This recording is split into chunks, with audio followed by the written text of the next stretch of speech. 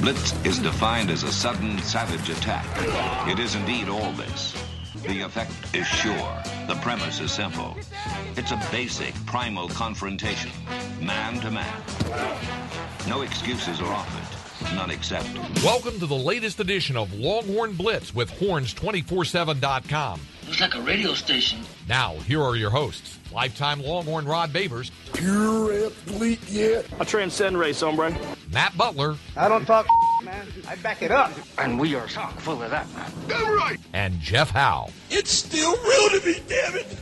And that's the bottom line, because Stone Cold said so. If you're gonna blitz, come strong, but don't come at all. Coming strong with another edition of Longhorn Blitz with Horns247.com. I am Jeff Howe, and we've got to talk about everything that happened in Dallas over the weekend. The Cotton Bowl, that game was everything it should be every year between Texas and Oklahoma. It just sucks that now we got to look at 6 of 8 years where Oklahoma's won this thing. But we'll break that down. We'll look ahead to Texas and Oklahoma State. We'll talk about the 29-24 loss Texas suffered to Oklahoma in, as Rod calls it, the State Fair Street Fight. Right. As AT&T pays was a money fight, to have it called the Red River Showdown.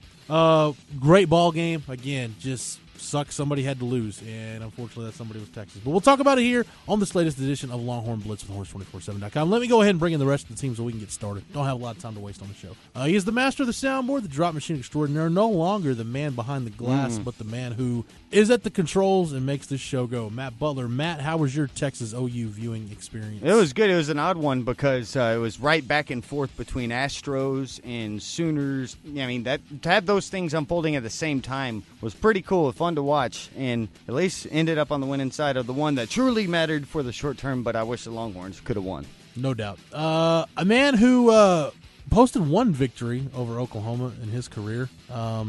Didn't get the last 3, but at least he got one. He is the lockdown corner here on the show. Lifetime Longhorn, 2002 UT All-American, 2002 semifinalist for the Jim Thorpe Award, 4th-round draft choice of the New York Giants back in 2003. Spent his NFL career with the Giants, Lions, Bears, Bucks, Broncos, and a year with the Hamilton Tiger Cats of the CFL. When he was done with football in Canada, got himself back to the 40 acres where he earned his degree. If he had a T ring, he'd wear it proudly. Nonetheless, he is a card-carrying member of DBU, number 21 in your program, number 1 in your hearts, Mr. Rod Babers. And Rod B. Thanks for the intro, brother. Rod, did you miss being in Dallas for the game this year?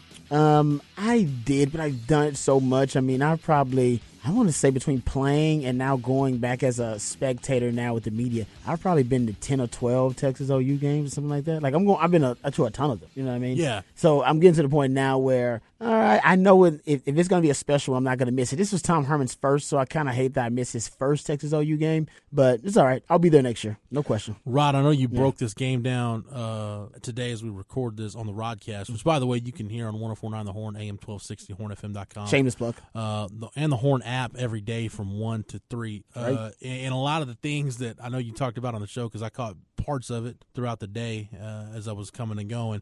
I know we're going to reiterate a lot of that stuff today because a lot of it applies to things we've talked about ad nauseum on this podcast. So we're going to replay all of that. And, Matt, you mentioned blowouts. Boys, it looked like this game was going to be a blowout. When it got close. When it got to 17-0, it was close. I'm not going to lie. It felt like that 63-14 game, 65-13, it felt like one of those where I'm going, oh, crap. Yeah, right after the 17-0, you had the big play, and when you hold them to a field goal to make it 20-0, it still felt like, wow. It's just, even no matter what, they're going to come away with points. If not for that John Bunny pick. Oh, and that was really a great play by him. things, He fooled Baker. That was amazing. And I don't know if he did it on purpose. He could have done it on purpose. Rewatched it. Something tells me that I don't know if he did it on purpose because he takes the wrong angle to that running back. And the running back takes more of an arc angle, goes like a deeper wheel route, essentially coming out of the backfield, and Baker lofts it up kind of over that defender's head. It really is a touchdown. Like, this is kind of technique stuff I'm talking about. That in the secondary, they got caught on a few times, but there it worked out being a great play. Now, it was cool there, but it wasn't a Nathan Vasher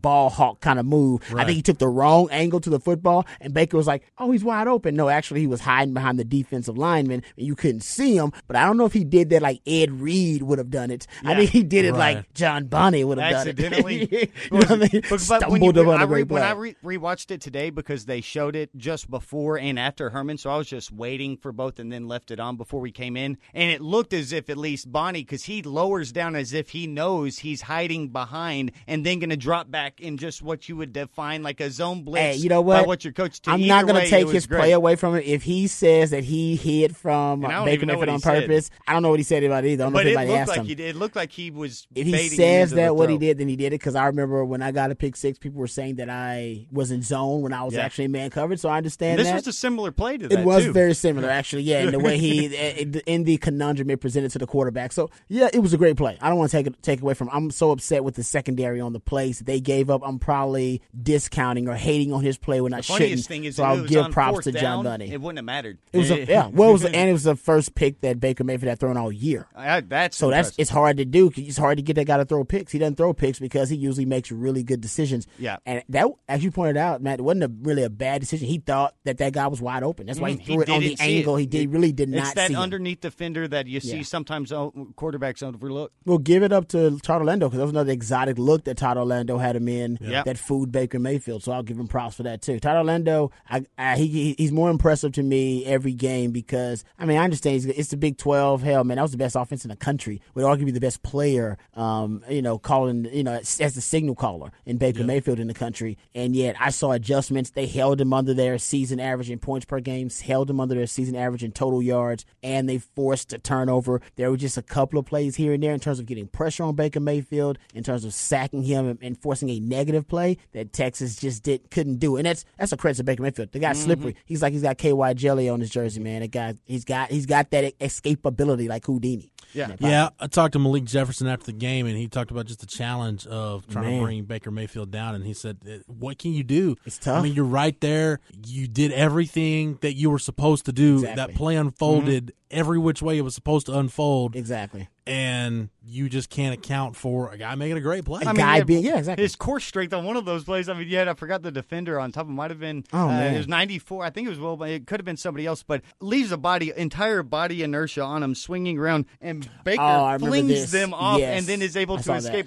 That's just core strength. That dude's just a good athlete. Any anticipation's great. It just made a great play. Yeah. Rod, you talk about Todd Orlando being impressed with the defense, and I guess the defense is where we'll start breaking this thing down. Yes, let's start there. I wish you close the door if I start yelling. I don't want to yell and scream. Texas, but we're in the Horn Studios, and we realized today there's really, I don't think any ventilation. I don't think in this. I think in the nice studio where they're doing the show. Right now, there's air in there. There's air in there, but I think in this one, I don't think there is. That's why they keep the door open. So we've got the door open. So if sales pokes their head in here and you guys catch that on this recording, then it's because Rod got too loud. It's because I definitely got too loud talking about the second. And the secondary will be the only thing that's going to get me that upset because I can feel myself getting worked up. So I'm going to try to stay calm. But Rod, you look at what Texas did in this ball game. Give up 342 yards in the first half, and it was ugly at times. They couldn't stop the counter. Mayfield has the 54-yard touchdown pass. It's just looking bowling shoe ugly. But you look at the second half, 176 yards allowed, and consider 59 of that was on one play. Yeah. You couldn't have asked more from this defense in the second half than what you got. I'm with you. I love the adjustment of the defense, and I gotta go back and watch the game again. I think I've watched it twice already. But man, Todd Orlando, I gotta tell you, his intensity in terms of he still runs the same defensive. It's still the same defensive call, still the same defensive principles he's running all throughout the game. That's not really the adjustment I see. The adjustment I see for him is in the play calling. You know what I mean? And it's really interesting. What we've seen him do in terms of sticking to his modus operandi, as I call it, his principles, which are pressure the make him one-dimensional, pressure the quarterback, force turnovers. We really didn't see him be able to make Oklahoma one-dimensional. And I think that's where everything kind of unraveled for him. Mm-hmm. But considering that's the best offense in the country, considering Baker Mayfield, I think my expectations were maybe a little too high for this defense and for Todd Orlando. I think the adjustments that they made to get Texas back in the game were credible. I think they were really something that you should be impressed with Todd Orlando and his crew. Absolutely. When you look at what Oklahoma did, Rod, scoring, and this goes back to really one of the themes for Texas all year is are you maximizing your explosives? When they do present themselves, are you getting the most out of it? Are you capitalizing on those? And you look at Oklahoma's chunk yardage plays, 8 passing plays that fit that game, and the way this tracks it tracks it 20+ yards. Actually, this is tracking it 16, 15 plus, 15 plus on passing 10 runs of 10 yards or more. Okay, but you look at it, Rod.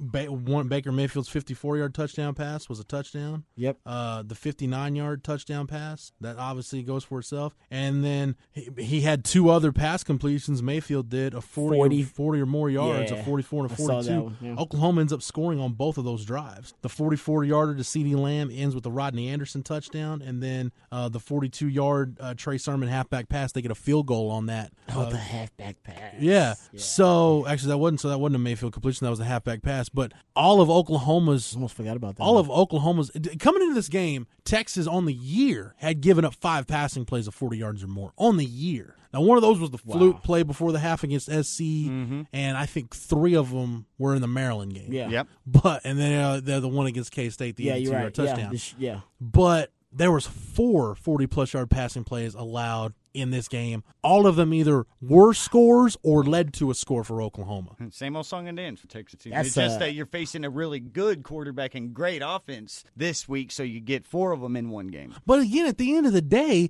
if you give up 29 points, really 30 because they went for 2, they could have kicked the extra point, but they went for 2 late because in the second half, and it's whatever. But you give up about 30 points to Oklahoma, that's a game, Rod, where you feel like, okay, we should have a chance to go win that ball game. You can't ask more of your defense than to give you that. When you just look at the step back and look at the big picture, forget the 500 yards allowed. Like I said, you only give up 176 over the final 2 quarters. You give up 30 to Oklahoma, then you should be in that game and have a chance to win at the end. And that's the little glaring part that we've seen every single part of this season when there's been an issue, and it's been that Texas, we were talking about even in the Maryland game, that it seemed like there were a lot of plays where Texas was winning the majority of the plays, but the issues that were being just totally magnified by your mistakes, that really turns into 7 points. USC's like that. And USC they dominate on defense the entire game, but then there are the lapses, right? The lapse at the end of the half, the lapse at the end of the game. And so it's been the continuity throughout the whole season that this team, this has been the flaw, because we've been saying Texas is winning a lot of these snaps, but it's whenever those handful of snaps you aren't winning are massive blown assignments that are compromising the entire integrity of the defense, and that's where you get to the question about what are these problems. And even you heard Coach today say there are individual problems this week. There were individual problems with Kansas State. It was an individual issue. It's been individualized issues, so it makes you feel confident that you can have a better defense as a whole if you just fix these few holes. But if you're winning 70 to 75 plays, but those 5 plays you're losing are setting up scores, that's how you can be skewed and give up 30 points, even though your defense has played really well throughout most of the ball game. They didn't play well in that game, though. No. That's more the USC games where they played well throughout, and then it ended up torching them. But I understand exactly what you're saying. They didn't play well in this game. They made some plays. I mean,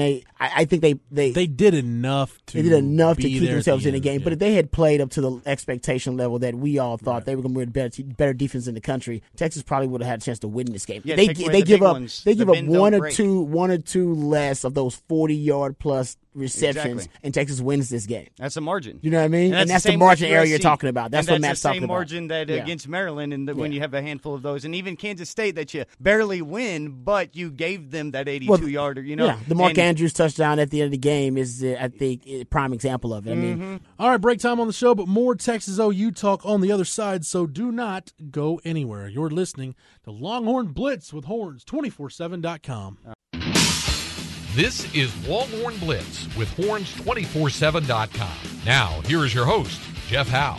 So, Rod, aside from the bombs down the field, something that, I'm getting Twitter feedback from fans during the game and on the message boards. Love it, man. Yeah. So I want to get your take on this. Seemed like a lot of time, and Oklahoma wasn't the only team that did this. SC was able to do it a little bit. K-State did it. Really, you're hitting Texas in passing lanes where it's like either a linebacker's not dropping deep enough, the safety's not coming up enough. It seems like quarterbacks are routinely just hitting wide open, huge windows. That's when this team's in understanding zone your coverage. defense and understanding, like Yeah. you can scheme those type of things too if you can Well, spot here's them my and question, know that though. they have weaknesses, their is weak that- spots that can compromise the Well, zone. but here's my question on that. Is that something Todd Orlando you think is content to give up? Like, hey, if they want to nickel dime us with 8-10-yard passes down the field, then so be it. Or do you see that being a problem as guys aren't getting deep enough on their drops, guys are blowing coverage assignments? Gotta know the coverage before I want to call out guys. Right, on exactly that's they're why doing. it's tough for me to be like, It is well, that tough. didn't happen or this didn't and happen. then you got to see because- like the all 22 usually to like really be able to confirm what a coverage is. But and those all are some that. huge windows. But they are some huge ones. I would say that it's more because I don't think he wants to give up these chunk yardage plays like this. Right. 'Cause it defeats the whole purpose of what his modus operandi. I was saying like giving up these explosive plays. And as you pointed out, much going back to the Maryland game, explosive plays that are leading to touchdowns are actually becoming touchdowns themselves. This defense had done a good job Great of job. minimizing the damage on some of these explosive plays. Exactly. That didn't happen. That didn't happen versus On Saturday. Oklahoma.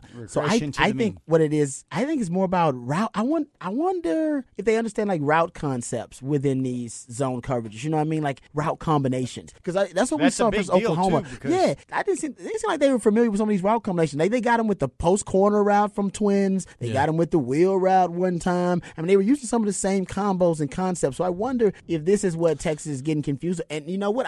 I got to go back and now look at. I'm gonna look at the K-State game more, and maybe even that Maryland game to see if their eyes are in the wrong place. Hell, man, you can kill them on some route concepts, like just crossing guys and changing up their keys. So I think maybe they don't really understand that. That's why you're seeing guys wide open. My concern is they're wide open. Let me If you throw get this at you. beat, that's different. Guys are just running wide open through your secondary. This That's reminds the concern. me of the football IQ discussion we've always had about players, though, because, I mean, there's always a case-by-case basis with each group, and those are the type of things that if you see them over and over, and if they aren't understanding those things, it can be problematic because they're going to continue to occur. Yeah. Rod, let me throw this at you, though, when you talk about Texas and their issues in zone coverage, because that's really where the problem seemed to be. Yeah. This kind of bleeds into something Todd Orlando mentioned about Malcolm Roach, where he's getting Malcolm Roach out of almost this robotic mode. And we'll talk about this on offense because I think this is happening with the Texas receivers a little bit, too. I know where you're going here.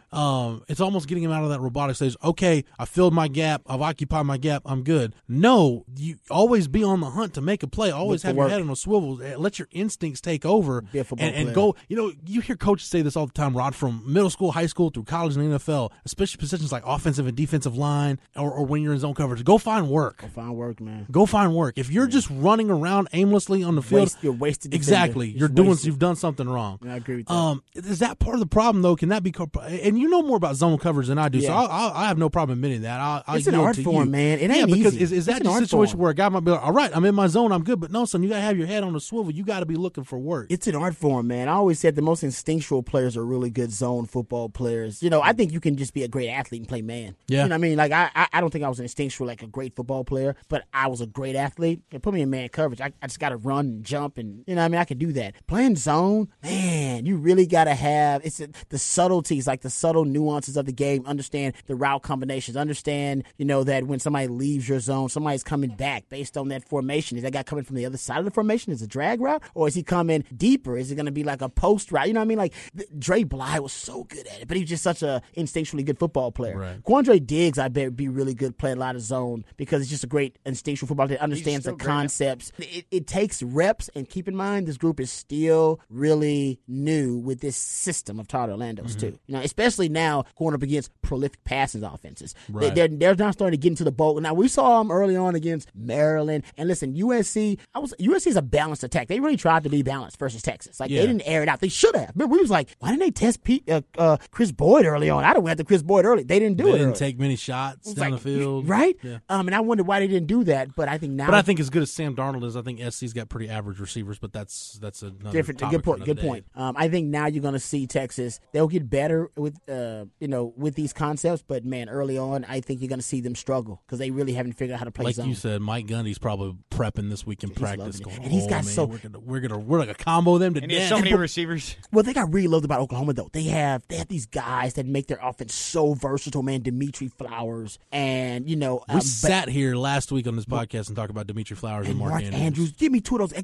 Mark Andrews and both those guys can play H-back, tight end. They put Dimitri Flowers at fullback and at halfback. They split Andrews out wide. Man, You get two guys like that, you can play almost anything. You can play almost any type of personnel package. You remember when we thought DeAndre McNeil and Devonair Clarington were going to do that for Texas? They could have, man, but well, Sean Watson. One never got here. One never got here. We barely knew you. And then one was supposed to catch the first pass in the Charlie Strong era. Remember? Yeah. Did Texas complete a pass in that first game against Notre Dame? I forget. They should have put him in anyway. They could have used him. He couldn't have been any worse. Could have been any worse. Anyway, no, but so sticking with the defense, though, Rod, I want to talk about the run game because, again, Malik Jefferson speaking for the defense after the game asked him just what was the problem with the counter, and Tom Herman said they ran out of some formations that maybe they didn't expect to see. But from listening to Malik Jefferson talk, he said pretty simple. I mean, guys just got pinned on the front side and couldn't get off blocks, and the fits on the backside weren't great. And when you got those two problems, you're gonna have some issues stopping the counter. I was actually shocked that you didn't run it more. Yeah, see, that was going to be my next question because it really felt like they went away from it in the second half. They did, because that first drive of the second half, his first, I think, 2 carries were 24 yards. It was like that, and I was like, man, they had 100 in the first half. He just did that. And then right after that 124 yards, it just seemed as if you were able to get him into some 3-and-out modes. That was where you continued to get the ball back with an opportunity to cut the lead or take the lead, and Texas wasn't able to do so. And I was like, man, it's going to catch up to Texas. That's 3 straight times you got Baker off the field, but they were playing such good defense, and a lot of that could have been that their inability or just choosing not to run the ball. All right, break time on the show, but coming up next, we're talking Texas and Oklahoma State, a game at DKR as Texas looks to get on a winning side against a top 10 team. We'll break it down when we come back on Longhorn Blitz with Horns247.com. Geico presents Unhelpful Home Improvement How-Tos. Overhanging trees present a real danger. During high winds, falling branches can damage roofs and windows. So today, I'll show you how to protect your home by wrapping it in bubble packaging. All you need is a staple gun and 142,000 feet of bubble packaging. Let's get started. You could try to protect your home with bubble packaging, or you could get covered for personal property damage through the Geico Insurance Agency. Call Geico and see how affordable homeowners insurance can be. You know those families who quietly enjoy the holidays? Me neither. Well, until thecompanystore.com. Now the kids love playing Hotel Auntie Carol in the good sheets, as they call them. They actually want to go to bed. So we get some adult time, and that's worth giving thanks. Thecompanystore.com has been perfecting the ultimate comforts of home for over 100 years. From the finest quality bedding and bath to home decor and more. Order between October 1st and 30th to get 25% off plus free shipping with our friends and family discount. Visit thecompanystore.com and enter the code FAMILY. Blue Star medicated ointment works fast to relieve the pain and itch of almost any skin irritation. It's amazing. It's like as soon as you put it on, you can feel it working. We've had Blue Star in the family for years. It works on everything. I love the cooling sensation on my athlete's foot. What a relief for my eczema. Nothing worked on my dry, cracked skin until I tried Blue Star. Blue Star is great for scalp itch. Look for the white box with the Blue Star in the first aid section. Feel Blue Star work fast, or your money back. You know those families who quietly enjoy the holidays? Me neither. Well, until thecompanystore.com. Now the kids love playing Hotel Auntie Carol in the good sheets, as they call them. They actually want to go to bed. So we get some adult time, and that's worth giving thanks. Thecompanystore.com has been perfecting the ultimate comforts of home for over 100 years. From the finest quality bedding and bath to home decor and more. Order between October 1st and 30th to get 25% off plus free shipping with our friends and family discount. Visit thecompanystore.com and enter the code FAMILY. I just saved hundreds of dollars by switching to Geico. I'm so happy, I feel like I can fly. Disclaimer, you will not be able to fly by switching to Geico. This is against the laws of physics and nature. If you find yourself flying, please seek professional and or medical help immediately. In the unlikely event you find yourself flying, you might be a superhero, or a pigeon, or a superhero named Pidgewoman, who was bitten by a radioactive pigeon. If you are indeed Pidgewoman, Geico retains all licensing publishing rights in the event Pidgewoman the movie becomes a top-grossing Hollywood blockbuster. Geico. 15 minutes could save you 15% or more. Check out the Groupon app where you can save up to infinity, theoretically speaking. Actually, you can save up to $100 a week on what you do every day. Suppose you save $10 on tacos and took that $10 and used it to get more great restaurant deals on Groupon, like Italian or Chinese. Pretty soon, you could save a ton. Brunch? Check Groupon. Dinner plans? Check Groupon. Hungry? Use the top-rated Groupon app to save up to $100 a week on what you do every day.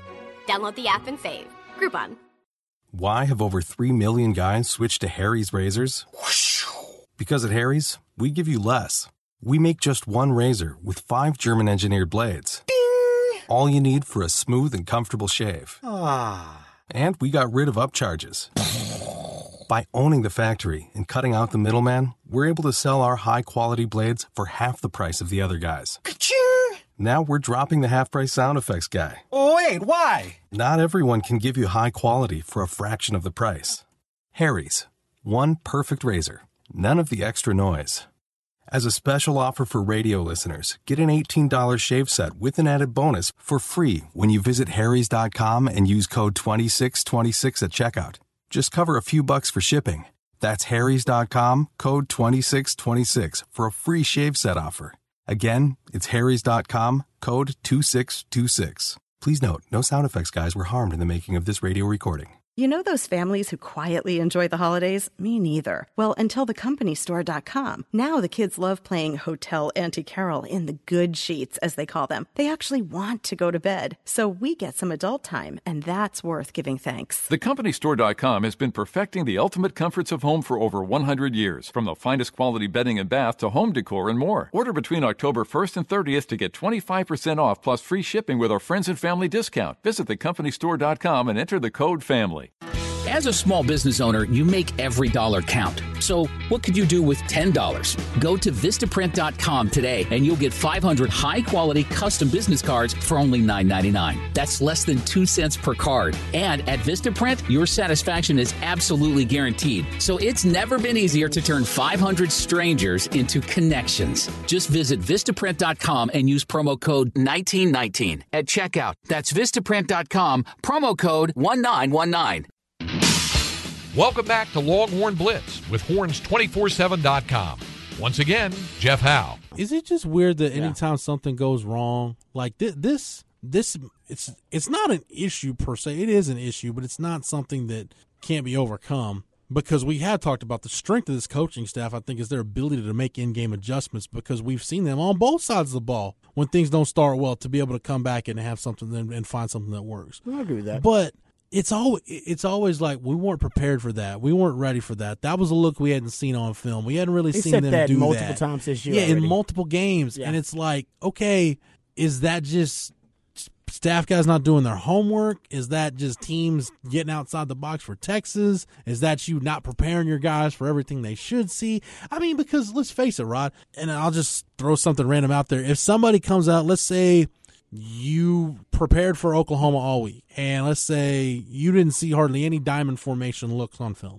Okay. And they come out and run the diamond formation. Well, yeah, you haven't seen it on film, but the players have seen it before. Yeah. As coaches, you've seen it before. And maybe that goes back to the fact that this staff has been good at adjusting in game. And maybe after a bad drive or two, we see Todd Orlando kind of tighten things up. Which is a thing you really want. That's a sign of a good staff. If you can adjust in game. I agree. I would be concerned about it if, I don't know, if I didn't see some type of adjustment during the game. Maybe that's their strength as a staff, is that, during the week they put so many type of game plans in place, or plan A, plan B, and plan C. And then during the game, maybe they end up scrapping a lot of it and just kind of going with, whatever they do best or whatever works best for them. Because like I asked Tim Beck last week about the red zone. I don't know if it's, I asked Tim Beck last week about the red zone woes on offense, and part of his response was, maybe I need to come up with kind of more of an all-purpose game plan instead of something so specific. That way, when they do throw us a weird look, that way we're ready for it. And we actually saw Texas this week have some success in the red zone. Well, that's like having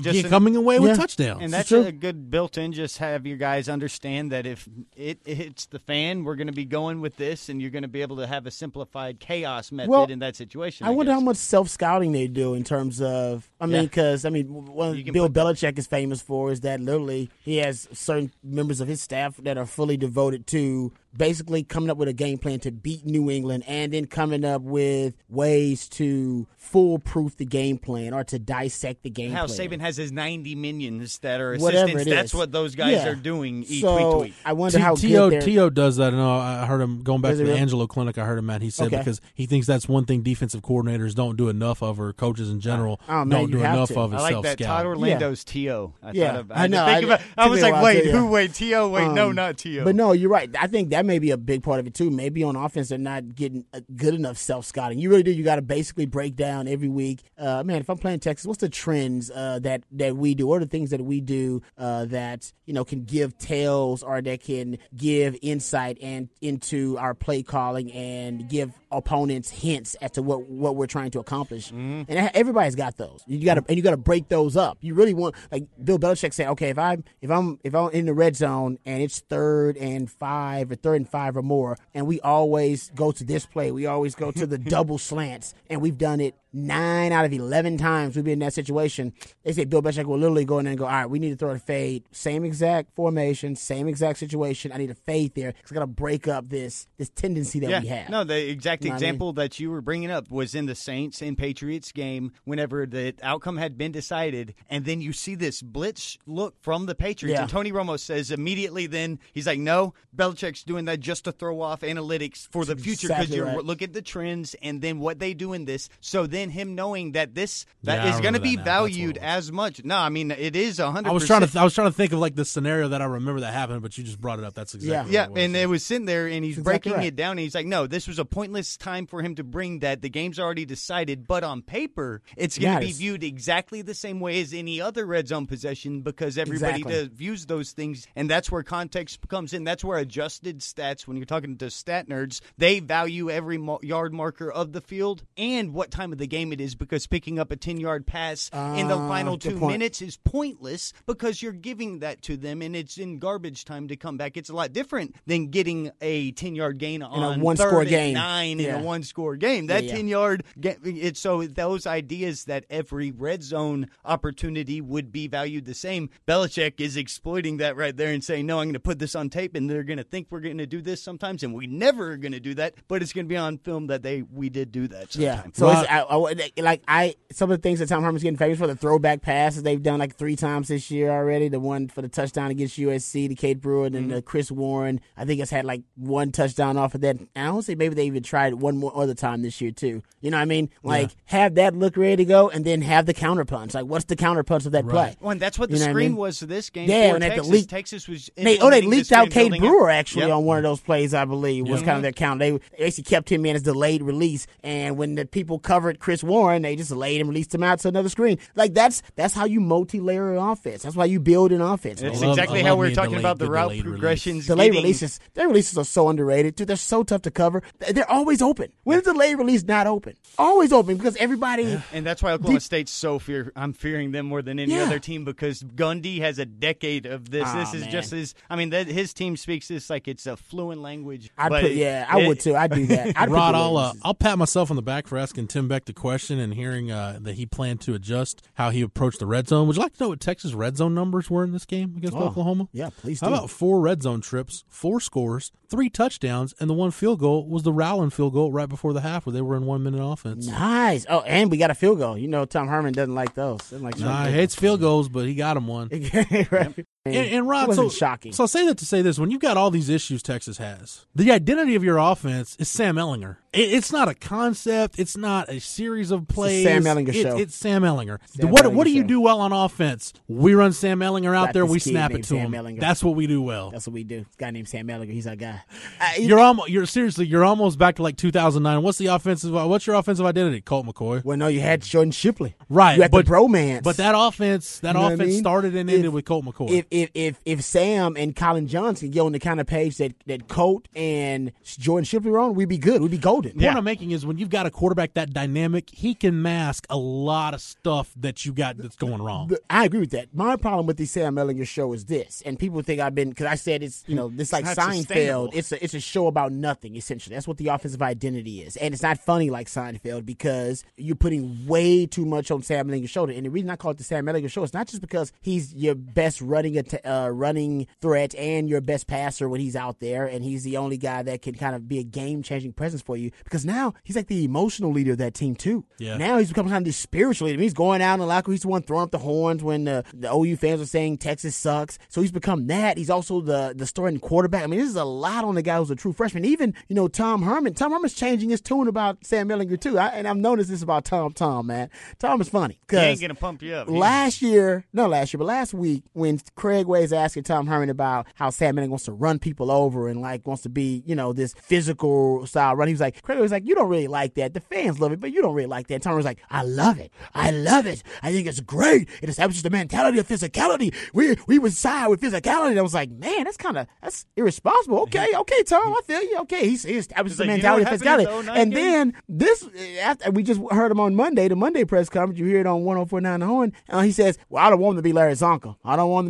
We got to give him you got to give him to make better decisions when he's running. Oh, really? You think? We've been saying this forever. You think? Oh, now you want him. It's like, I don't understand sometimes. Sorry, I'm getting way too loud now. I don't understand what the coaches are thinking sometimes. Like when he ran over that guy from K-State, I was like, okay, it's great one time, but you need to make it clear. We don't need you to be doing what running backs and fullbacks do. You understand we what need you you mean to to the be a team. smart runner. I always said about Vince Young, I love Vince Young because Vince Young was a smart runner. You never hit Vince Young clean. That dude could take hits. He was huge. He still is huge, but you never hit him clean. He always got skinny at the right time, always avoided contact, always, turned the hips a certain way or the shoulders a certain way. And some guys are really smart runners. Russell Wilson's one of those guys, smart runner. And they're trying to get Deshaun Watson to Houston to be more of a smart runner. Like, hey, who cares, man? Eric Dickerson, get out of bounds. Who gives a damn? All right, who cares about that extra yard? That extra yard ain't gonna do nothing for us, man. We need you more than we need that extra yard. And they need to explain that to Sam Ehlinger, who, by the way, in high school played that way and couldn't make it through a whole damn season of high school football. And yet, in the Big 12, all of a sudden, he's going to become Tim Tebow. They played that Tim Tebow clip. I'm like,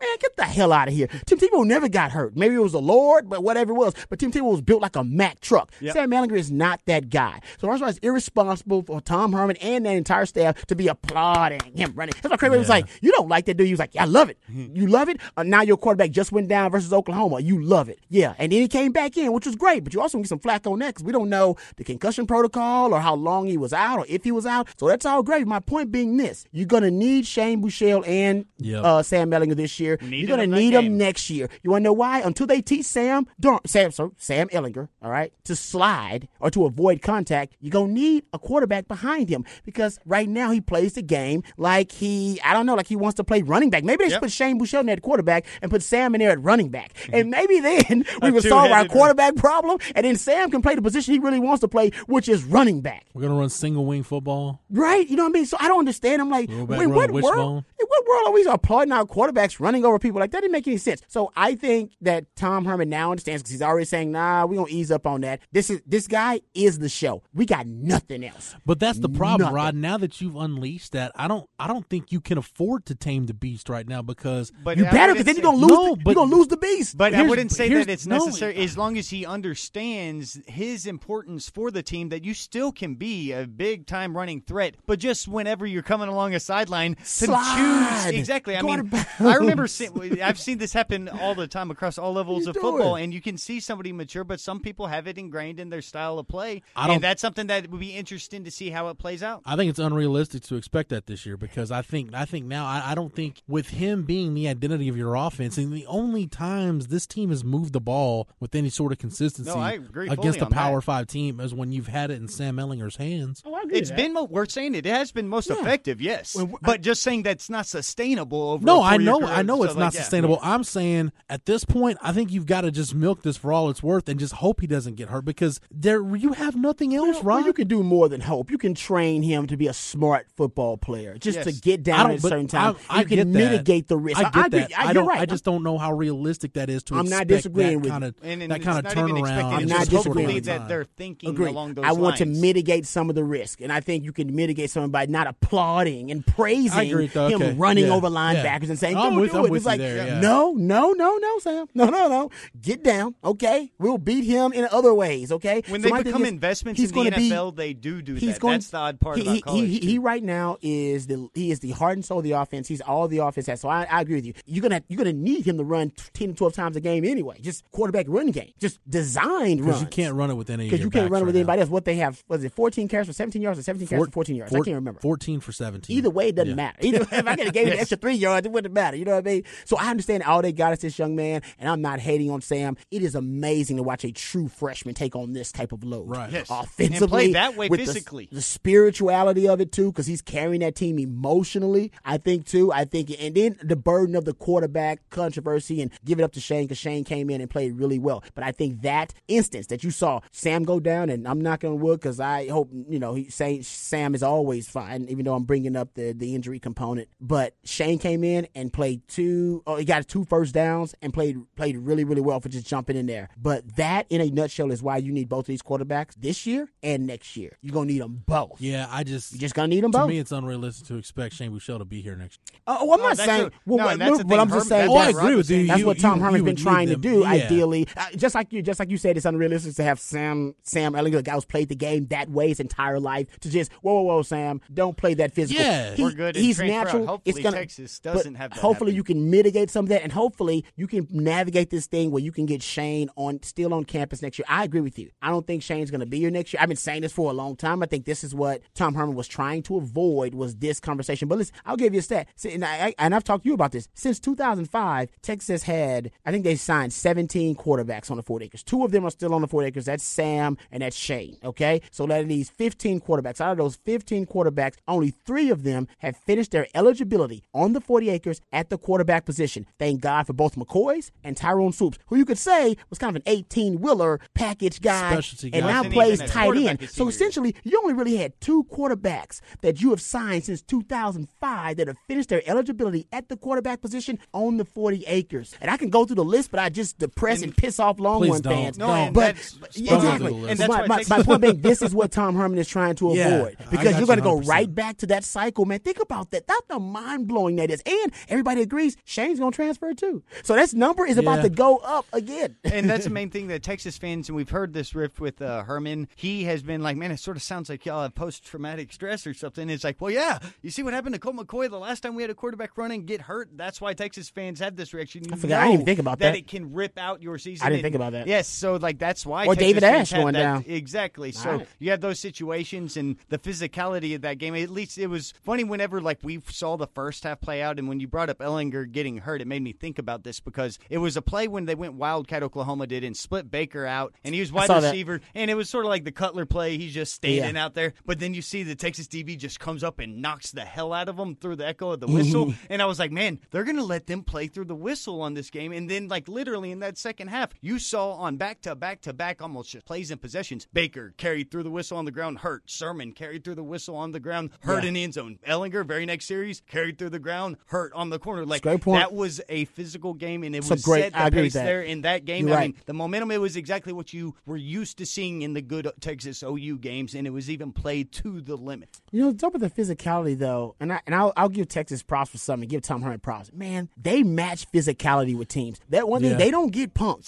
They may get outplayed. They may get outcoached. Ehlinger sets the tone. No, but they might get outplayed. They might get outcoached. But, man, they will go toe-to-toe. They do Mack match Brown and physicality. Charlie Strong both had teams that would get punked. They would just get punked. You know what I mean? This team, they don't get punked, man. And if you notice, even at USC game, the Oklahoma game, how many defenders and how many players for Oklahoma just end up either on the ground exhausted, either knocked down, hurt, worn out. It just happens. So I think for Texas, that's one of the things they do really well. Man, they like, you're right. And Sam Ehlinger, that's why Tom Herman loved it. And now he's kind of backpedaling on that because it sets the tone. That dude, your quarterback will run you over. The defense is over there like, oh man, I got to play hard. Yeah, that is the culture of Texas football right now. It's Texas fight, man. They will fight you. All right, it is time for predictions, which means it is time for us to wrap this thing up and put it in the oven. And we will do that on the other side as we close out another adventure of Longhorn Blitz with Horns, 247.com. Welcome back to Longhorn Blitz with Horns, 247.com. Here again is Jeff Howe. All right, let's talk about Texas Oklahoma State. This is a series that's had some weird games during this current decade. Even going back to the last decade, you talk about 04, 05, 07 was one of those weird games. Man, most recently we've had a couple of weird games. Even the Charlie era, Charlie had a couple of. Charlie had the one 2 years ago where you have 2 non-offensive touchdowns and lose. Didn't he get called for a penalty with the ref? Hitting a ref or something. He was taunting a ref or something. There was the defensive holding pick called, and then he got just flagged. Lost his temper and they flagged him for yelling. No, it's been. He just got flagged for yelling in that game. I agree with you on crazy. this. I love Oklahoma State games. It's been a weird series. We talked about the issues Texas is going to have with the vertical game and this prolific Oklahoma State offense. And I'll start the discussion with this, and I'll let you guys take it from there. I don't know why, but I called it in the offseason that this was going to be the upset. It wasn't going to be SC. It wasn't going to be Oklahoma. Ooh. This was going to be the game that Texas jumped up and got somebody, beat a highly ranked team. And I'm sticking with that. This team has been close. Sticking with it, huh? I think Todd Orlando, his ability to scheme against a guy like Mason Rudolph, who in terms of skill set is pretty close to Sam Darnold. Mm-hmm. We saw the issues they had Very there. True. I think they're still going to give up some explosive plays, so let's not sugarcoat that. But so you look at what TCU did against Oklahoma State. They really, they played some cloud covers, the quarters. They took away the vertical stuff. Got to take away the vertical. Gary Patterson came in that game. Look, if you want to run the ball, fine. You want to nickel and dime, Dink and fine. dunk. You're not getting the vertical. Yeah. Which honestly, Oklahoma State's passing attack, a lot of it's built on those vertical concepts. Yeah, like they love chunky yardage plays. And you saw in that TCU game, you saw Mason Rudolph in the offense. They get frustrated. Like you could see, it's almost like defending Oklahoma State. It's almost like defending Baylor when Briles was there. Great you point. saw at times when you took, and we saw Charlie do this in 14, the well. first matchup he had against Briles. They took away this. They're not going to beat us in the vertical game. They can do whatever else they want. They can run the ball for 250, and I think they did that day. But they're not going to get the vertical. And you saw them press. They looked frustrated. They were trying to hit that vertical and look for it, and they couldn't. If you're Todd Orlando, what's your best approach in this game, Rod? Put your Todd Orlando hat on. What's your best approach? I know, and I know Todd Orlando wants to stop the run and make him one-dimensional. He's gonna do that. That's just what he does. So he's gonna try to make him one-dimensional, even if Oklahoma themselves schematically are already favoring the pass with Mason Rudolph or whatever. He's gonna try to make him one-dimensional. What I'm worried about in the passing concepts, because I think you should definitely take away the vertical passing game. It's going back to the old, Bill Walsh explosive play thing, right? With explosive plays, you want to make sure that they're putting together 13 play drives, 12 play drives to try to go down and score. You don't want to be giving up those chunk yardage plays, because basically that means you're giving up chunk yardage plays, then that means they can, march down the field a whole lot quicker. So I think Todd Orlando's going to try to be as patient as possible, get them to get into some long drives. You may see that, but in the end, he would rather play red zone defense against Oklahoma State rather than them get chunk yardage vertical plays. So that's going to be big in this game too. Stopping the explosive pass, but also the red zone defense, man, because that's what you want Texas to play against Oklahoma State. Right. Red zone. We've got a couple minutes left. When you look at the Texas offense against the Oklahoma State defense, what are you thinking, Rod? What really? What can I think? Well, here's other than Sam Ehlinger. Here's what I'm thinking. For Texas, the key is, and Tom Herman talked about it today. I'm glad Roger Wallace asked the question. I had my hand up. I was going to ask it if somebody didn't, but Roger beat me to the punch. So good job, Roger Wallace. The slow starts for this offense, because Texas has, I believe, 2 first-quarter touchdowns the entire year. This is a game where you cannot fall behind. Man, that's a crazy stat. On offense, I think Gerard Hurd against San Jose. No, I'm not. I'm just mind blown. Chris Warren against Iowa State. Yeah. I think that's your only 2 first-quarter touchdowns this year. So, really, and that's why, I said in the Oklahoma game, if some people got mad at me, I'm like, they got the first down off the screen pass, and then after that it was 3 plays and punt. But I'm like, that's not a bad start for this offense to at least get some field position. Well, when compared to what they've been doing. Dude, Michael Dixon may be the best damn player on your team. Right. Maybe your best offensive weapon. You got to help him out at times. Yeah. So I don't know what they can do, Rod, to start fast, but this is a game with Oklahoma State. Look, you dodged the bullet against Oklahoma. You got down early in that game. In other words, I don't know if you get down early again for a second week in a row. I don't know if you get out of a 20-0 hole against Oklahoma State. It wears so much. It wears so much for the team. They have to dig out of that hole. You can tell at the end of the game. I mean, they have very little left after digging out that hole. So I agree with you. You know what? I didn't even mind in the K-State game when they came out and just threw the deep ball. Considering what this offense is, and considering I know it's going to be hard for them to put together a long sustained drive to score at the beginning of the game, I don't really mind the deep ball early for them. It was an arm punt. Yeah, well, and I don't want them to throw a pick, obviously, but it loosens up the defense. If you can get Colin Johnson a one-on-one, hell, I'll take that 50-50 ball with him all day, every day. I wouldn't mind them game planning a deep ball or 2 early on in the game just to keep that Oklahoma State defense on their heels, and then you can start getting the quarterback running game going. With teams having to respect Sam Ehlinger's running ability, the vertical stuff is there. Right. You're going to find teams playing man coverage. Oklahoma played a lot of man coverage. They did. They were. Yeah, they actually. I was surprised they played so much. And there was man one coverage. coming off the goal line where I think it was. I know they were coming off the goal line. I can't remember who Sam threw it to, but remember. Colin Johnson's one-on-one. Yeah, and I'm thinking, man, you just take 3 steps back and chunk it, and chunk see if he can go make a play. Just did that late in the game too. He almost made that one in the end zone. Oh, you're right. I mean, that was a really good. And you look at Colin Johnson when that can be just a thing to fall back on. That you always know that you have a guy that can make a play above the defense. That's good. Everybody can't play man to man. Like I said, you got to pick and choose the defense. If you're going to stop Texas's run game, you're going to play man to man on the outside. You better really trust your corners. If you're going to drop 8 guys back and clog up those passing windows, then Texas should be able to run the ball more. And that point that you said of going to stretch the defense, just going deep once is so valuable just because it's in the conscience of the offense. Even if you don't get it, agreed. It opens up the rest of the field. I always have a coach. I know we got to get out of here, but I used to have a coach that said, "Hey, at the beginning of the game, your play action is still effective because your running game doesn't suck yet." Mm-hmm. All right, that's a great point, right? I mean, so if Texas' running game, which has been ineffective the last 2 games, in the first quarter, they're still going to be thinking about your run game. They're still going to respect it, I should say, because they're not going to respect it in the third and fourth quarter. So your play action game ain't going to work. Play action in the first quarter, it'll work. And Tom Herman loves him some play action. There you go. So you said that Texas was going to win. What was your score? What are you predicting for this one? I just want to say we ran a little long today, but that was a treat for you listeners. We've been going about an hour and 15, but we decided to give you an overload today. So now it's time to wrap it up and get to picks. Yeah, man, I'm going to take Texas to win. A score, man, I'd probably have a better one for you later in the week. You held USC to 17 points and 27 with 2 overtimes. Oklahoma to 29 in regulation.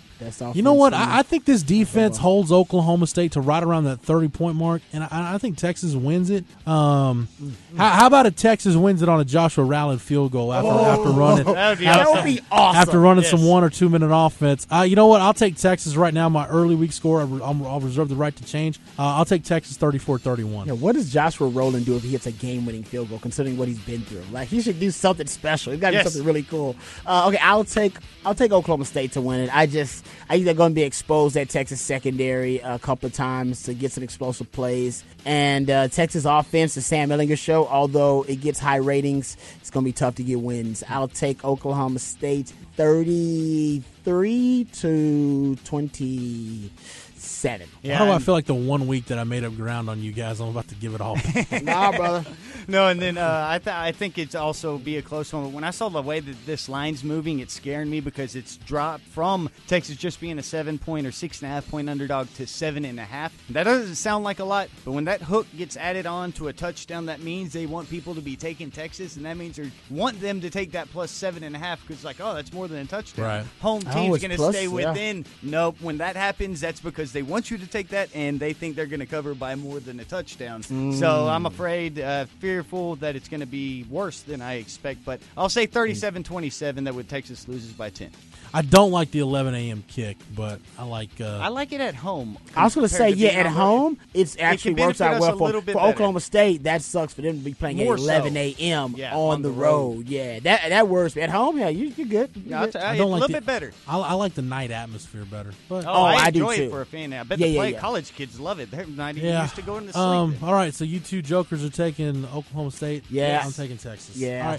All right, Matt, appreciate the time, man. You are more than welcome. Rod B, appreciate the time and the knowledge. Anytime, brother, anytime. For Matt, for Rod, for everybody at 104.9 The Horn, AM 1260, hornfm.com, our proud radio partner. And you can get this podcast each and every week on our SoundCloud page, Matt, which means you get on iTunes, tune in, any podcast app. Yep, just type in Longhorn Blitz. For the Horn family, for the Horns 24/7 family, I'm Jeff Howe. Thank you so much for downloading and listening, and we will catch you again on the next episode. You've been listening to Longhorn Blitz with Horns247.com. Remember, for the latest Longhorn news 24/7, visit Horns247.com.